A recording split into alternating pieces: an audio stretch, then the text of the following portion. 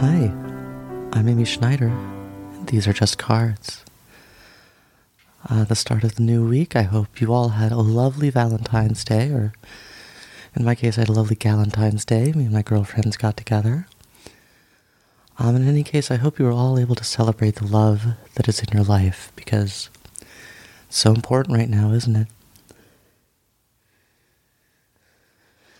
And as always on Mondays, we're going to be looking at our past, present, and future. And as also always on Mondays, I'm going to remind you to please follow us on either Instagram or Twitter so that you can see the cards that I'm using in each day's spread. You know, those images provide more detail than I ever can, and so you can see those on Instagram at These Are Just Cards, name of the podcast. That name's too long for Twitter, so on Twitter we're the letter R, Just Cards. I said I was going to try to promote this podcast last week. Now I hope I'm going to do it this week. Maybe I will, maybe I won't, but always good to tell your friends. I don't ever plan to make any money at this particularly, but, it's my art. I'm putting it out in the world. I want as many people to experience it as would enjoy it. So, our past, present, and future at this time is,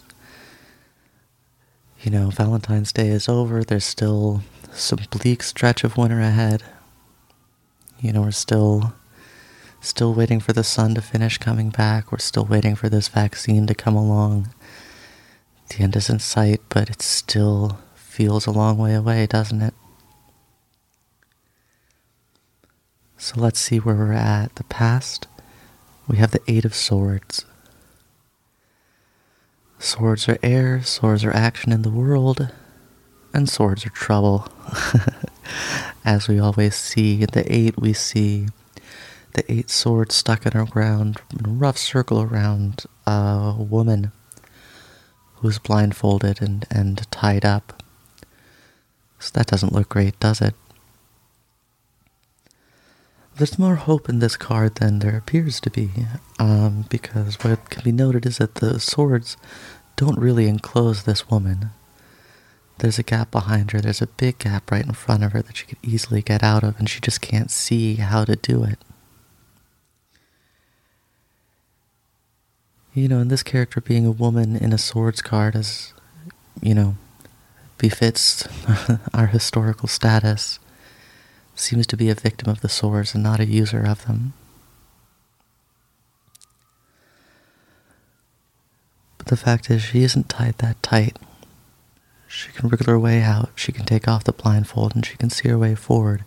What all this represents is a feeling of being trapped by actions that others have taken, of being unable to see your own way, unable to move to your own action, unable to affect your own change, because of all the other swords that are out there in the world, and all the other people who are making their demands, doing their thing, and making you feel trapped and blind and unable to find a way forward to do your sword action, to demonstrate your own abilities, to let your air breathe, and to be the actor in the world that you deserve to be and have the right to be. And so that's the past we're looking at. It's not without hope, but it's not a good feeling to be in when you're in an Eight of Swords position. And then we've got the present, and it is strength. It is reversed. Strength is in the major arcana. So here we're talking about something more fundamental. Strength is a bit of an odd card. It's one of those, I may have mentioned it before, I have trouble with this card. It shows a woman bending over and holding shut the jaws of a lion. The woman has the flowery gown and infinity symbol that symbolizes so many of the magical women in the major arcana. And the strength card is generally about strength over ourselves, really, in my mind at least. The question is, what is this lion? And whose the strength? Is it the lion's strength, or is it this woman's strength? And to me, the lion is our animal selves in all sorts of different ways. I think that a lot of ways of looking at the four suits, including pentacles, including air, as well as cups and the fire and water, are all about the things that make us human, that make us souls and sentient in the world. Which is not to say animals can't partake in those things. Maybe they do. That's a separate debate. But I'm saying that it is accessing those parts of our personality. And so this line here in the Strength card is that primal part of ourselves. That part that doesn't see the bigger picture. That reacts and attacks, fights, eats others to survive. The Strength, we just see this, simple woman, simple, and doesn't seem any stronger than the one who's tied up in the Eight of Swords. There she's bending down, and without even any apparent effort, holding shut the jaws of this lion, keeping herself and everybody else safe from it. So I think that's where we are right now, is using our strength, maybe not feeling our strength, maybe not feeling strong, because this card is reversed. But we're using that strength every day, and that is what is really defining the present for us fundamentally. It's just our ability to, fight the panic, fight the fear, fight the despair, fight the anger, fight the frustration we may feel with the people we've been stuck with for the last year. Fight the despair we might feel of being alone for the last year. Fight the despair about, the personal and professional opportunities that we've been missing. And we're keeping that under control. We're not letting that lion run around and hurt us and hurt others. Doesn't feel strong what we're doing, but it is. In a very deep way. And then for the future. And here we go. It's our old friend, the Queen of Wands.